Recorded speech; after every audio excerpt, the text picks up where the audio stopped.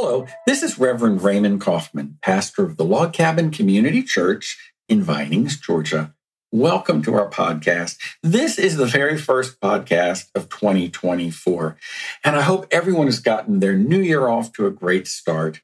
I think it's important to kind of clean the slate and to start with a positive outlook as we approach the new year. I've tried to do that in my life, and as I was thinking this week about having that clean slate, I thought about the importance of forgiveness, forgiving others for past offenses, perhaps someone who has gotten under your skin, someone who has done something that you find it hard to forgive, or maybe even forgiving yourself for something that you have done or thought in the past. You know, forgiveness heals the hurts of the past, and it also can change the future and help us approach it in a more positive way. But to know what forgiveness is, I'd like us to offer a list of things of what forgiveness is not. So I wanted to talk to us today about 8 things that forgiveness is not, and hopefully we'll understand what forgiveness is in a more positive way. To forgive others, we must surrender our own personal desire for revenge and retribution. We often hold things in our minds and our heart of thinking of someone who's hurt you, and those hurts can't be taken lightly. Sometimes they affect us to the core of our very being, and it's hard to let go of those hurts. Hurts sometimes can cause estrangement between people. And how do we work through that over a period of time, and what does it really mean to forgive? Well, first of all, number one, forgiveness isn't forgetting. It's not amnesia. People claim, I'll forgive, but I'll never forget. You know, we can forgive people, but the idea is it is hard to forget, but forgiveness still is a possibility. My answer to that is don't forget, because each time you remember the hurt, you can remember the forgiveness. And when I talk about forgiveness, I talk about the forgiveness that we've received from our relationship with Christ. We all have received forgiveness of our sins when Christ gave his life on the cross to give us new life in Christ. So we have been forgiven, and likewise, we should offer that forgiveness to others in our life. So point number 1 is forgiveness isn't forgetting. You don't have to forget.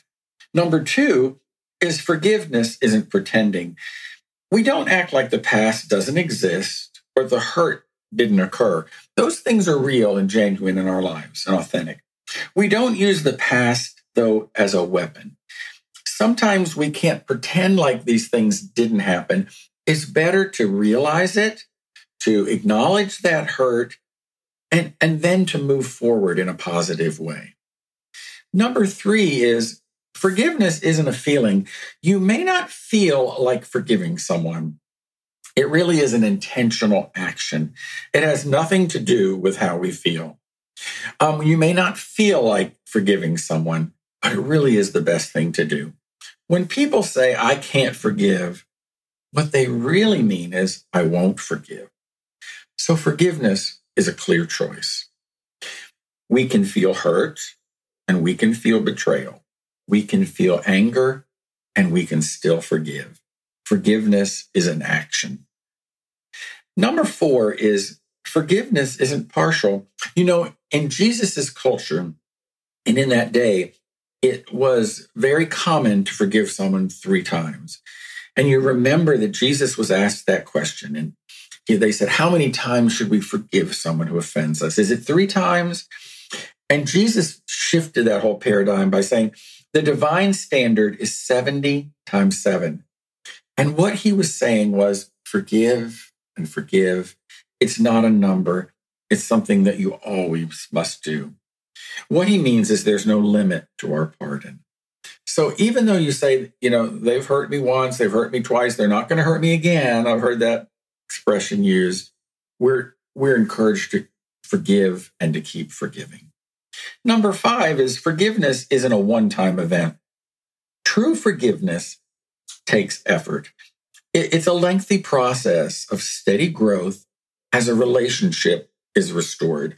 So sometimes if someone's hurt you and you've forgiven that person, Trust isn't just rebuilt overnight. It's a process that takes time. I like to say we forgive one memory at a time. Someone may have hurt you multiple times, and you have this whole package of events that have taken place. And I know it's not easy, but we must forgive one memory at a time.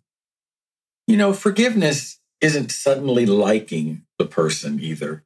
We're here to love everyone, but not everyone has to be our buddy and our friend. We are to love, and out of that love that we receive, we share that love with others. But even if you forgive someone, you can have a boundary there that, you don't have to be their friend. Friendship may grow out of forgiveness or a peaceful existence. So over a period of time, that friendship may develop back again, but it may not happen right away. Number 7 is forgiveness isn't a guarantee of closure. Sometimes people have hurt us so deeply. I think about people who, in their family, someone has committed a terrible crime, and they're waiting for a court case, or they're waiting for someone to go through the process of the illegal thing in our country, in our system. And sometimes those wheels move very slowly. And then when that person is sentenced or jailed, they may feel a relief, but it may not be closure. Because even if someone has hurt or a loss in their life, or they're suffering grief, nothing can compensate for that type of loss. Healing must come from one of two places. It must come from above, and it must come from within. So sometimes within ourselves, we have to look deeply to find that forgiveness. It's not always easy. Finally, number 8 is forgiveness isn't impossible. Christ has said all things are possible. The presence and power of Christ in us can do all things. And so when you're struggling with forgiveness, ask God for strength. Reach out in faith and pray and say, God, can you help me to get the strength to do this right thing? God can enable us to forgive and to move forward in positive ways. The word forgiveness in Hebrew is salach, which means to have anger in one's fist and to release it, relinquish it, or let it go. I read a proverb this week that went like this: you can't shake hands with a clenched fist. When we're holding on so deeply and so powerfully to hurts from the past, it's hard to open our hands. It's hard to open our hearts and move forward in a positive way. I hope these 8 steps on forgiveness have helped you. I know it's a process, and sometimes these things don't come easily, but I hope as you begin this new year, you can forgive yourself, you can forgive others, and you can move forward in positive ways. My prayer for you is an abundant, full life filled with God's blessings. I wish you a happy new year, and may God bless you in 2024.